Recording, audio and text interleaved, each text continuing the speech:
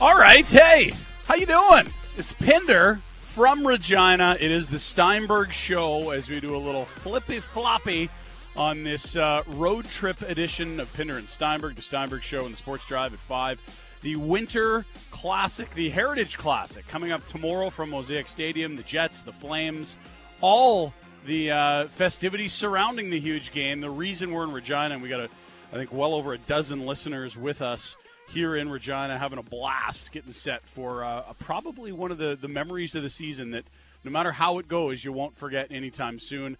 A lot of Flames fans very excited to be here. We had a bunch on the flight last night. I saw Steinberg just arrived from the airport. He is going to do a quick turn in the shower, get dressed, and he'll join us at 2 o'clock for the beginning of Pinder and Steinberg. Welcome to the program. We've got an incredibly busy show.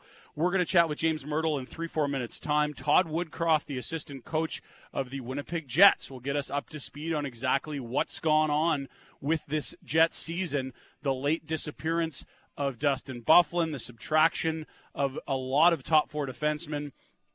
Tyler Myers, who was basically their 5 last year when they're healthy, signs in Vancouver. Sherratt leaves via free agency. Trouba disappears via trade.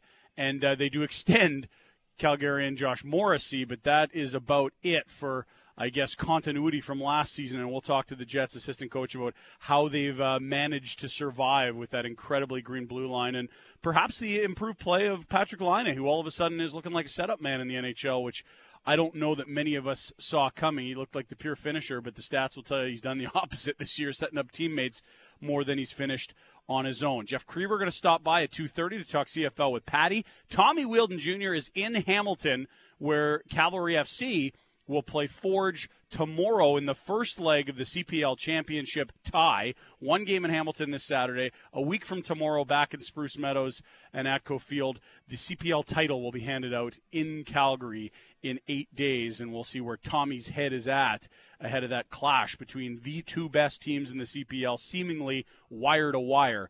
It has been nonstop Cavalry or Forge at the top of the table in both the fall and spring season. Jason Lackenfora on a Friday. Patty and I have 2 locks and a dog, our NFL picks before 5 o'clock. Kevin Woodley of In Goal Magazine, a live Stampeders report with Matty Rose. It is a rammed Friday from Regina. We are live at the Corner Pub at our lovely hotel here, the Seven Oaks in Regina. Awesome. Can't wait to get to tomorrow's show as well. We'll be live from the celebration grounds, the festivity area. I don't even know what to call it. We'll be near Mosaic, outdoors, and could indeed have a conversation with the commissioner of the NHL, Gary Bettman. That'd be pretty cool. So stay tuned for that one tomorrow, as we will have a full program leading you into the Flames and the Jets outdoors from Mosaic Stadium. Speaking of the Flames, last night's game, my goodness, what did I miss? We had a flight that left around 7:50-ish, so boarding and all that.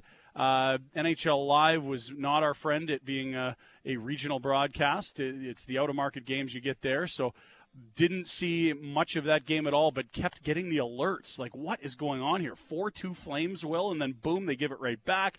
Down 5-4, it looks like they're losing. That's the goal horn. Yeah, are they running out of propane or natural gas? Maybe they're in danger, but not very often. You've got 43 shots combined, 10 goals in.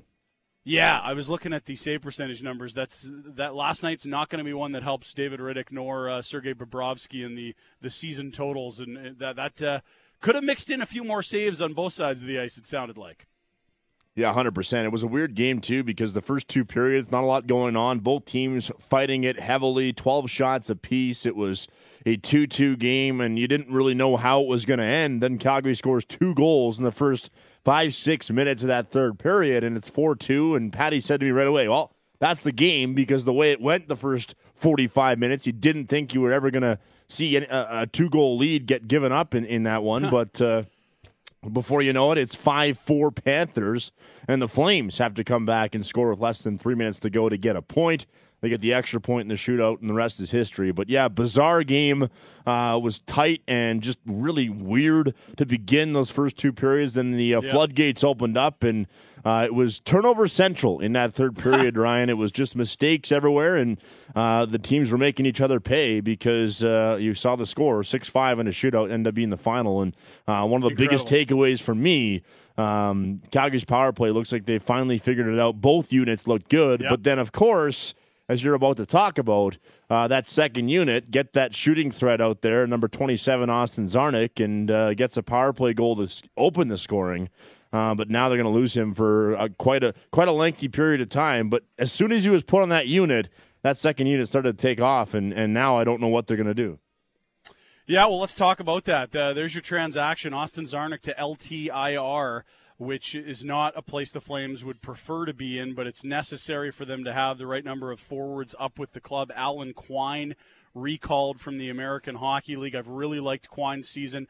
I've also liked Austin Zarnik's, and it feels like he was just starting to get going, back-to-back games with a goal. He'd been playing with some good players, some skilled players, finally getting significant minutes. I remember 6-7 games into the season, he's averaging like 5 minutes a game. Like, that's just not enough. He'd been in and out of the lineup, and just when he was starting to get going, now he's done for at least 10 games. That's the requirement of LTIR, either that or 24 days. So too bad for Zarnik, but his injury is opportunity for Alan Quine. And number 89 for the Flames has been really good, and a guy that I don't know if you're going to be able to squeak over waivers another time if you need to, given that he's been that good at the NHL level. It's a different type of player, but not necessarily the worst kind of player to add to this group. He's dependable. There's some physicality. He'll go to the dirty areas, and he's got some versatility. He can play the left side. He can play center ice. That's a nice piece to have because you can move him around depending what you're trying to accomplish in that bottom six. James Mirtle joins us on the Atlas Pizza and Sports Bar guest hotline. Mr. Mirtle from Toronto, our show today from Regina. Sir, how are you? I'm good. I didn't hear who you were talking about. I just caught the end of what you were saying, so I don't ask me what to weigh in. Yeah, no, it's Zarnik to LTIR and Alan Quine up from the American League. The small transactions that really only resonate in the market of the fan base. So nothing I was going to ask you about. But what I do want to talk to you about, you've been covering this league for a long time. You are from Kamloops, BC. The NHL is now in Regina for an outdoor game. This is kind of cool, and I think for yourself, for fans of the game, and for anyone that's grown up in a smaller center, these types of things just I don't think will ever get old as long as it's one of those centers that you're near or you can get to. Have you been to an outdoor game yet?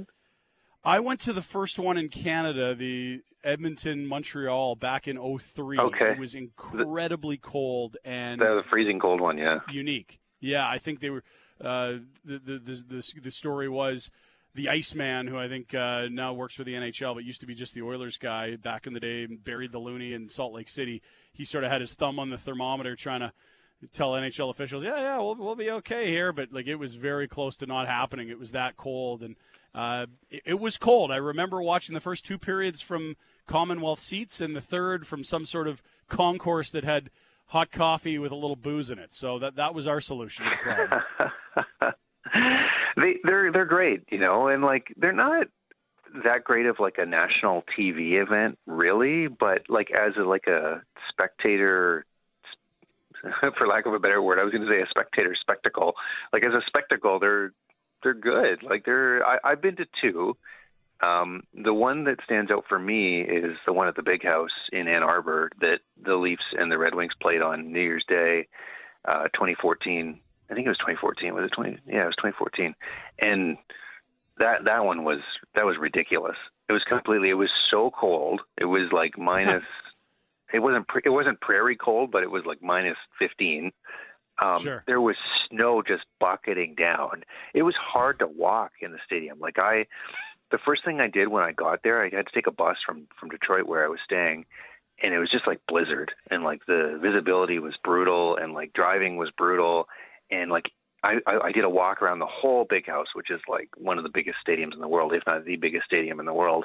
And it was mayhem. Like it was just like you're walking through all this slushy crap, snow, and there was like they had these like golf cart things that they were using as like makeshift like ambulances to like carry injured people around, and like people were falling and people had frostbite and like people were like way too drunk, and this was before the game started.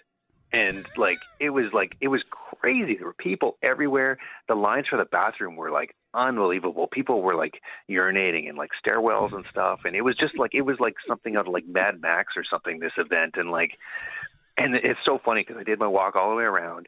You got in an elevator, go up to the press box, and you go in the press box, and it's like there's like nice music playing, and then they had like chicken skewers, and like it's all inside, and it's like a big window that you're looking through, and it's just all the people that paid hundreds of dollars to go to the game are out there like fighting for their lives watching this event, and I'm like, I'm with the felt like we're with the aristocrats watching the game. And what's funny is you opened by saying it was memorable and amazing. I think it would have been, but there was just an element of chaos, and that's kind of what happens when you take an organized indoor sport and you throw it out in the elements in a venue you've never used before for the sport. I mean, there is that sort of element of something crazy could happen here, and probably will. It was awesome. Like, honestly, that's one of the most memorable hockey games I've ever covered, and it probably will remain so. And even the one they did here, which is the second one that I covered, was here at BMO Stadium, which is the TFC soccer stadium here. Small stadium, but it's got a really good atmosphere to it, and you can see the city skyline. And so they did one here on New Year's Day a few years later, also against the Red Wings. And you think like, well, like it doesn't have the grandeur of the big house. It doesn't really have the scale or anything like that. Even that, the atmosphere was really, really good. And there's something special about changing the venue and changing the scale and changing. I don't know. It works. It works as an event, and like I recommend to people. You talk to people that go, and very few people say it wasn't worth it. You talk to anyone that was at that big house game when that comes up with fans or whatever that were there, and everyone's got a story, and everyone it was a very, very memorable experience. And I expect that'll be the case in Regina as well. There have been a couple of these outdoor games that have been a dud, but for the most part. Being there and seeing it and taking in something different is worth it. And I think snow is great. Like if you can get the snow factor, then then it kind of brings back what you're talking about, small town Canada and like that kind of stuff.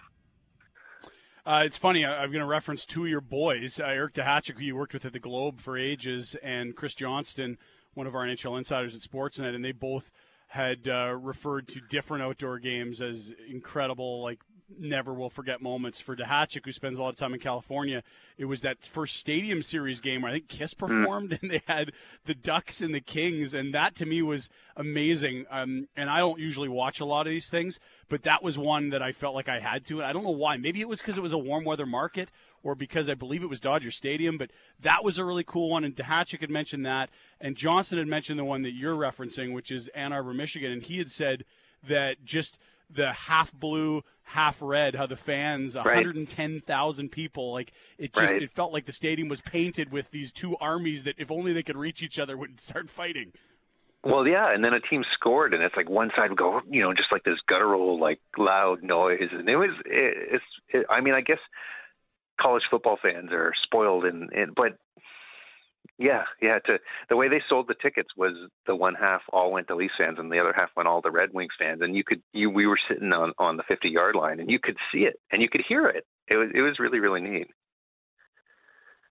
I think John Collins is the executive that'll get a lot of credit for the expansion of the outdoor games, no longer with the NHL, but a guy that under Gary Bettman, I guess, would have grown revenues in a big way through these.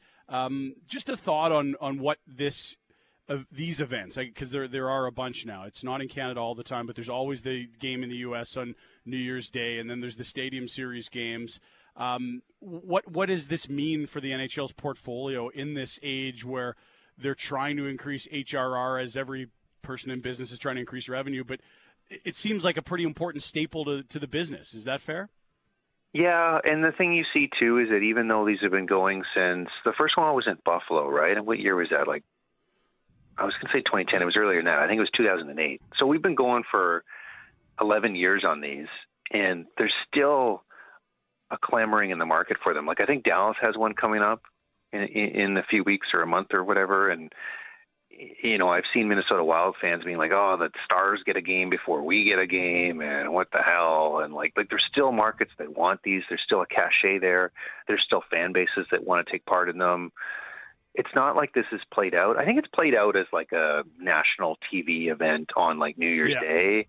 Like that's not really like a New Year's Day is not really. I don't know. Like I watched a lot of those on TV, and it's like, I don't know. This is not like, it's not what you do on New Year's Day. Like it hasn't become like a thing that's what you do. But if they could somehow find a way for it to, if they could find a date or something that made more sense, that maybe the date doesn't matter. Maybe it's more about, like, I think what you're talking about with Dodger Stadium, like I think they just got to go to the weirdest places possible, and like, and that the spectacle part of it is just so important. Because like I said, the Big House was like, they should do a rematch of that game every like 4 years or something. Like it was so good, and it probably made tons of money for the NHL. Why not do it again? Like I don't understand why they should just keep doing it. It worked. Yeah. It was amazing.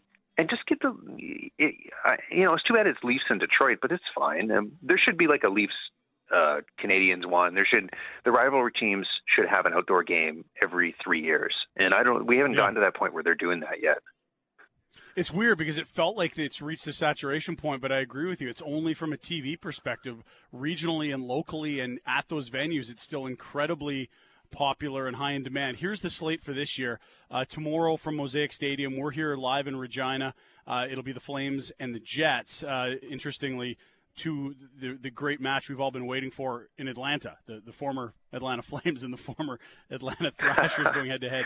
January 1, it'll be at the Cotton Bowl in Dallas, Texas, with the Stars and Preds. That's a pretty unique venue that's huge, and I know they'll be fired up there, those warm weather markets. This is the once-in-a-lifetime opportunity, it feels like, for them. And then the Stadium Series game is going to be going from Falcon Stadium at Air Force Academy in Colorado, and that's the Kings and the Avs. The Leafs were involved in a game from the Navy Marine Corps in Annapolis, Maryland, last year. Like what you're talking about is exactly what's happening. Citi Field hosted the Rangers. Like they're going to some really unique spots now, not just the football stadium nearby. Well, I think there was talk about maybe doing one at Parliament Hill in Ottawa, wasn't there? And like with like makeshift, they should just do like something that have like really unique scenery, and like even if you're doing temporary stands and things like that. And I know over in Europe they've done, like they did one in Red Square in Moscow, and they did one in, that's right, wasn't it? It was in like an ancient Coliseum or something in like Croatia. I think they had a game. There was an outdoor game over when the KHL had a Croatian team, and like I think there's still more potential that I can't think of anything off the top of my head, but I think they could do some really interesting things if they think outside the box a little bit more and just pick some weirder and weirder venues. And so. Last one for you. We may be sitting down with Gary Bettman tomorrow, and ahead of the Heritage Classic, that's going to be a good time to check in and talk about league business. There has been, I don't want to say a quiet confidence, but certainly a lot of reporting about much more productive negotiations between the PA and the NHL. They didn't finish negotiating an extension ahead of that deadline to reopen the CBA, but they did keep it at its original full-term length, and word is they still continue to communicate on a lot of the issues for both sides, be it the PA and the league on an extension.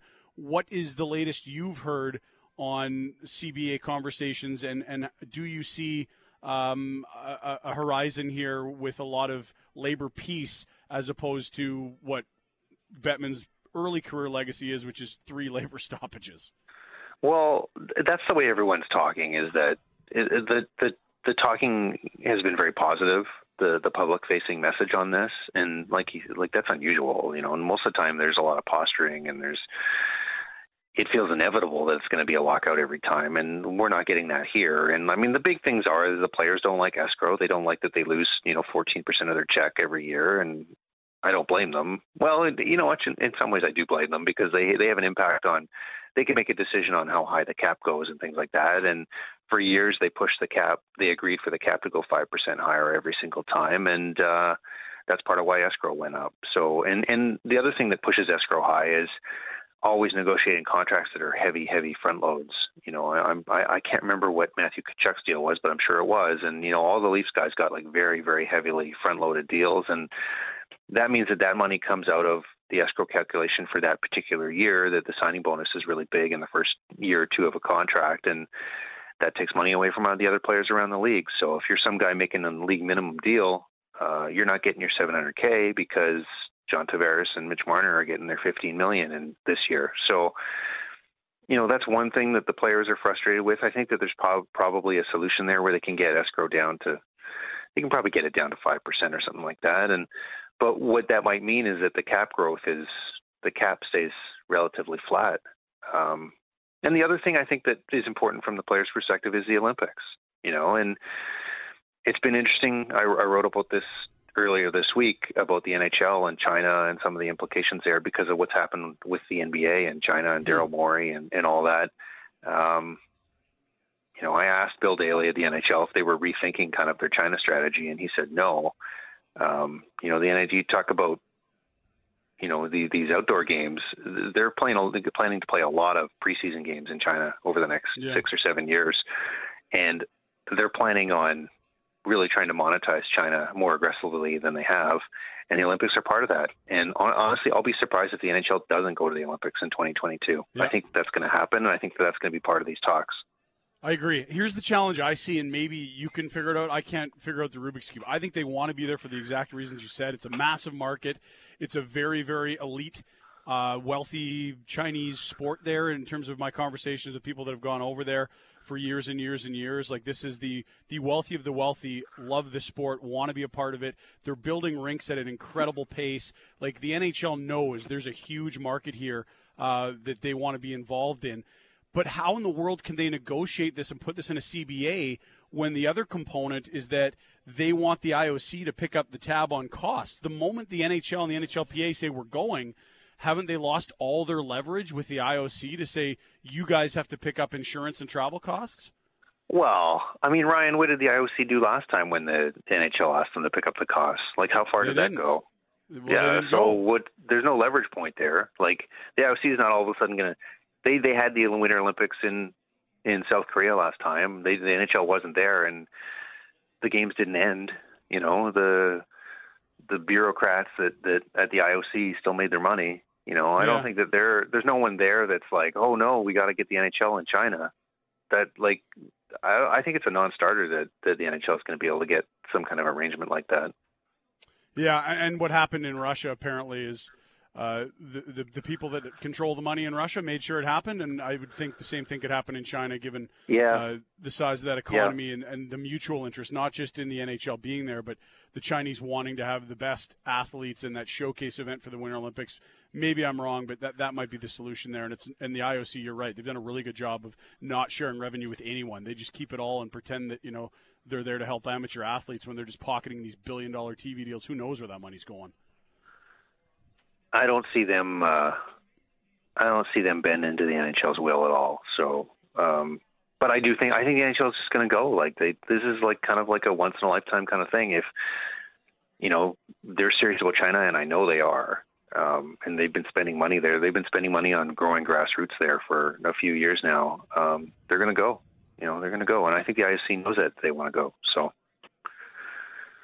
Good chatting. Thank you, sir. And watch for us on the broadcast. We'll be the group from Calgary that's wearing the Flame stuff. I'll be in the press box. How's that? Is it going to snow, Ryan? I hope it snows there, and I hope it's like minus 18. You know what? It's very above seasonal. It's going to be like 15 to 20 here today, but it does cool off a bunch for tomorrow, and there's like a 30% chance of precipitation, but highs are right around zero. I mean, maybe we could get a centimeter or two. It'd be good for TV, I guess, wouldn't it? I don't know. Look, the snow globe thing it's the best. So anyway, have fun. I'm sure that'll be great. Hopefully you can find some more coffee that has booze in it. Yeah, I don't think it's going to be that as cold as Edmonton. Thanks, man. Good chatting. Yep. See ya.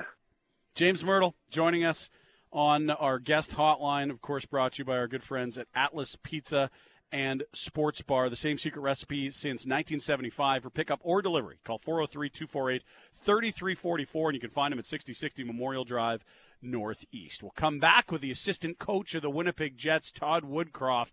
It's been incredibly roller coaster-like opening of the season with a very new-looking blue line, and we'll get the story on the Flames' opponent for tomorrow's Heritage Classic when we come back. It's the Steinberg Show with Pinder. Sportsnet 960 The Fan. The Steinberg Show, brought to you by Fifth Avenue Auto House. It's Volksfest. Purchase an Atlas and you can get up to $4,000 bonus cash and no charge on winter tires. FifthAvVW.com. We are live in Regina. It's Pinder filling in for Steinberg. He'll join us at 2, a little swapperoo, something like that. As he flew in today, we got in last night. Heritage Classic tomorrow, Flames and Jets. And with more on the home team? Question mark. Yeah, the Winnipeg Jets. Their assistant coach, Todd Woodcroft, joins us on the Atlas Pizza and Sports Bar guest hotline. Coach Woodcroft, how are you, man? Ryan, how are you doing today? I'm doing pretty good myself. We are well. It is well above seasonal in Regina, as I'm sure you've noticed. You guys got to the Queen City today, is that right?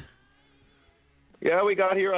I'm pretty sure I saw you walking down Albert Street with your Speedo, so I know how you like to enjoy the weather here. So it should be a good day here. It's the 240-foot water slide. You got to be ready and dressed to impress. That's right. It's been an incredible change year over year for your club. I imagine you would have anticipated some change on the blue line, but the combination of trades, departures via free agency, being up against the cap, and then Dustin Byfuglien's, I guess, indecision on whether he wants to continue to play hockey or not. I mean, could you ever have imagined this much turnover, even just as recently as the spring?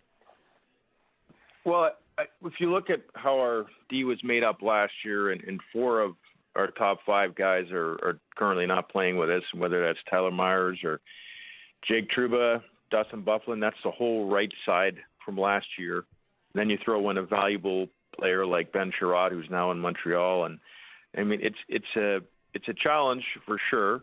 But at the same time, for the young players that have come into the organization, just like on any organization, they have a chance to ask themselves, a question like, do you just want to play in the NHL or do you want to be an NHL player? So guys like Neil Pionk, Josh Morrissey, a Calgary guy who we just think the world of. These guys now have time to define their game. And then, the young guys like Billy Heinola, who are getting a chance to play right now, like, they might not be household NHL names right now, and whatever, inexperienced guys like Billy have, they have a chance to make up for it with some effort, which they've done a real good job.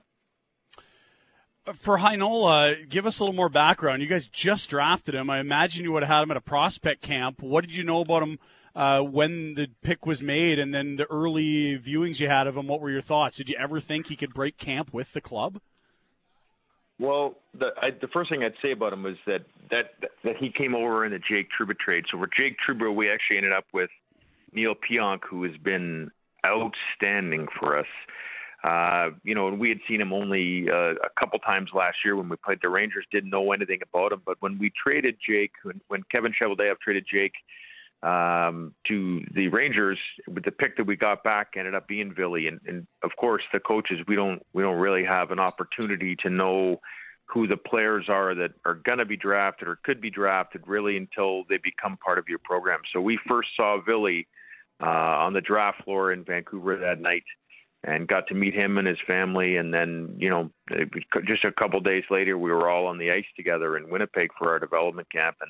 And we had a chance to see him. And right off the bat, there was, talk from all the coaches and our development staff about how good this guy is, already playing against guys who are 22, 23 years old. We had a couple 24-year-olds that are there that have been professional players for a long time. And Billy was able to step in, play calm, move the puck, do his job right, and impress us right off the start. And when Charlie Huddy, who coaches our D, who has 5 Stanley Cups, as all the Flames fans would probably know, when he starts talking about this guy right after the first practice about how good a player this guy is going to be, it's something that the rest of the coaches take notice of. Yeah, no question. Conversations we've had in the past, I always like bringing up Calgarian Josh Morrissey. You guys extended him a year ahead of his RFA summer, getting that out of the way, probably something Kevin Cheveldayoff was happy to do after 2 pretty difficult negotiations this past offseason. But the player himself, What can you tell us about the 24-year-old Calgarian? Because I think he's quietly moved right to the top of your depth chart. I mean, I'm not even sure if it's quiet anymore. Like, this is a guy, and I remember talking to you about him before, Ryan, about this is someone to keep an eye on, about how good he is, and was under the radar, we felt, for a long time. Almost like a Vlasic in San Jose, where other teams and fans in other markets might not have a chance to understand the importance of a player like Josh. But you know, when you see good players, what makes them good or what makes them great, it's really doing the same thing every single day, even if it's boring, even if it's not like sexy hockey, for a lack of a better term. Like, you're not going to see Josh rushing up and down the ice, and you're not going to see Josh like scoring, 45 goals. He was capable of that in junior, and he probably still is capable of it, but he understands that for us to win, that he has to be the defensive presence that he is, and what a great skater, what a great stick he has. And then, you said first talk about it as a player, but I almost think that the person of Josh Morrissey supersedes him as a player, because his value in our room, his value in the community, and for him to decide that he wanted to sign that long extension with us and be a part of what we're trying to build, and Kevin Cheveldayoff and obviously Mr. Chipman are trying to make in the city of Winnipeg. Like, this is the guy you want to have on your team to represent everything you want all your other players to be. He's fantastic. Chatting with Todd Woodcroft, assistant coach of the Winnipeg Jets. Walk us through your season. You had that incredibly difficult start to the year, a 3-4 on the road, one game at home, and then right back out. And, of course, you had to open up against Trouba on Broadway. And you ended up, I think, being 500 when that incredible stretch was done. But the last 5 games have been a little tougher. No regulation wins in there. What's been the evolution of the season so far? Well, I mean, every team has difficult schedule challenges. I mean, we're not the only team that has it. I think we had 9 games in 15 days to start the season. The hardest part for us, travel-wise, is that every other single team in our division is not in Canada. So every time that we're flying somewhere, we have to cross the border. So if Edmonton plays Calgary, it's just a quick flight. You guys play Calgary plays Vancouver. It's there's no terminals. You get on your plane, you go, you get off, you come home. We have to cross the border every single time we play someone in our division. So those minutes, they add up. But so far, I don't know if we can use that as an excuse. Everybody's a professional. It's not like we're traveling on a school bus to these places. We have everything you could ask for. We have the best hotels, best food. We travel right. So at some point, that stuff catches up with you, but I think it's more towards the end of the year. And hopefully the hard part of our schedule that is now will help us when it eases up towards the end of the year. Last one for you. Patrick Laine has been a setup man and seemingly has approached this season with, I guess, a hunger to be better. And I know it wasn't the greatest of seasons last year for him, and yet he still had 18 goals in a month or something crazy like that. What have you seen from the young sniper early on? Well, he's a special talent. So the first thing that Paul Maurice would tell any of our players is we're not really judging you on your offense.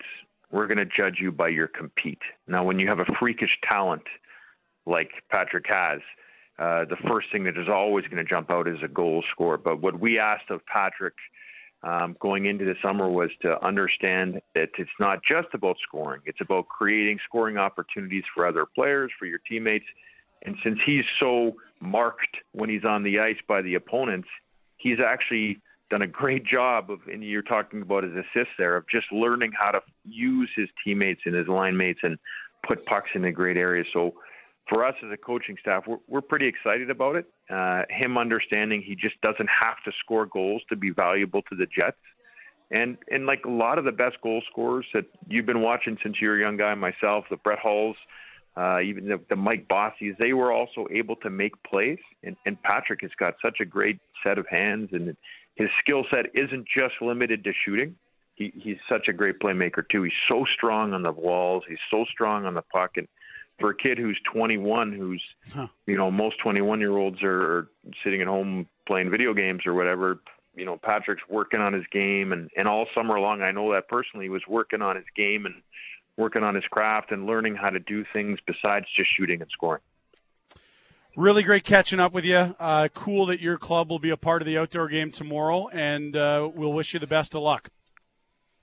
Thanks, Ryan. Good luck to you, too. Take care. Todd Woodcroft, assistant coach of the Winnipeg Jets, joining us on our guest hotline brought to you by Atlas Pizza and Sports Bar. Got to tell you, the Eric Francis Show runs Monday mornings 9 till 10. You can catch the Francis Show brought to you by Horse Racing Alberta. Live thoroughbred racing back Saturday, Sundays, and holiday Mondays at Century Downs Racetrack and Casino. Don't miss Francis and the ever-scorching takes Monday 9 until 10. We'll come back with 3 burning questions from Regina. Sportsnet 960, The Fan. The Steinberg Show, brought to you by Fifth Avenue Auto House. It's Volksfest. Purchase an Atlas and you can get up to $4,000 bonus cash and no charge on winter tires. FifthAvVW.com. Time to turn up the heat. These are 3 burning questions on The Steinberg Show. Sportsnet 960, The Fan. All right, we are live from Regina. Pat's not just kidding. It's Pinder. Steinberg's going to join us in 6 minutes. Will Nault, 3 burning questions. What's up? Well, let's start. We just talked about it in the break. Come with us. As we have a trade in the NHL. Just what? Right, your reaction. Eric Goodbranson going from Pittsburgh to Anaheim for 29-year-old AHL forward Andreas Martinson in a 2020 7th-round pick. Goodbranson signed through next season with a $4 million cap hit. Well, it's certainly the type of defenseman that Bob Murray's been trying to add. I'm not a big Goodbranson fan. I think he's overpaid as a third-pairing gritty guy that really doesn't excel at moving the puck or creating offense or playing on the other end of the rink. But we've seen a lot of guys like this end up in Anaheim, be it a Shen. They tried to sign Spiza, but the Jets claimed him off waivers because he had to re-enter. And the Jets clearly thin on the blue line, as we just heard from Todd Woodcroft.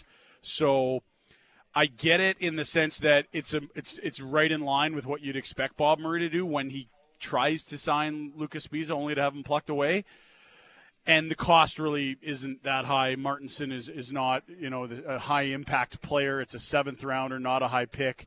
They clearly are looking for more depth on the blue line, and this does it for them.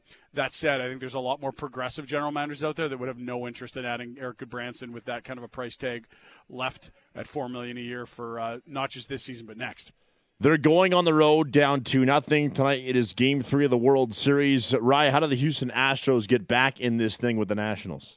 They need Zach Greinke to look like a Cy Young winner. His best outing of the postseason was only 4 1/3 innings against the Yankees, and while he, wasn't perfect and didn't give up a ton of runs and sort of got through there, they needed someone to come out and eat 6-7 innings. That's why this guy is making incredible dough, around $30 million a year.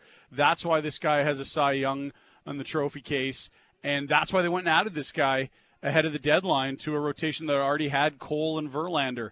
They need Greinke to be great, and of course, we know the numbers with runners in scoring position. They're hitting like $125 with runners on. That's not going to be good enough. But I have less concern about Houston hitting the baseball because they've done it all year long. It's a dry spell. They'll come out of it, I think. I'm more concerned about Greinke, who's really not been dominant this postseason at all. Well, it's Friday night. You're in Regina. I'm not sure how you're going to experience things this evening, but what is on the agenda? Who is going to win more money at Casino Regina, you or Steinberg? I don't know. The Uber driver that I've now had twice in 3 trips in an Uber in Regina, which I think is phenomenal, and it blows my mind that that's even possible. He said, don't go back. You're up a few dollars. Just, call it a win. He's looking out for me, giving me some life advice. So maybe I'll take the pass on the Nino tonight. Well, you got to show Patty the ropes, though. Come on, you got to show him around. You were there. To be fair, I can give him directions there, but I might stick to the cabbie's orders. It's that said, though, if you're out late, if you're howling at the moon and everything else is closed, that poker room's still open. So if I'm bored and awake late, maybe that's the move. But I think very lucky to be up, tens of dollars, like upwards of $22, perhaps even as much as that, with a free couple hours of entertainment playing cards with a couple of the pals. Yeah, no doubt about it. Well, you I'll guys take the win there. Yeah, you don't have to work till 2:00 Saturdays. So I guess instead maybe of the gambling, who takes more home, maybe who downs more pints tonight is the appropriate question. Well, I would say that's going to play to one of our strengths more than the others. But I did find Michelob Ultra on tap. You did your boy some work last night. You did a little work for him. We are live from the corner pub here at the Seven Oaks Hotel. Don't tell me they have it too. They've got it on tap. Wow. Here. So it would be a bit of the underdog play, but it's the right kind of environment to bet on, Pat, if you were going to. Love it. I wouldn't recommend doing that, but things are lining up. It's a good little environment. Things are showing up Steinberg in Regina. Fair enough. Indeed they are. Love it. We'll come back. Good job with 3 burning questions. Pinder and Steinberg kicks off in mere moments. Live from Regina at the Corner Pub, Sportsnet 960 The Fan. The Steinberg Show, brought to you by Fifth Avenue Auto House. It's Volksfest. Purchase a Tiguan and you can get up to $2,500 cash purchase bonus and no charge on winter tires. FifthAveVW.com.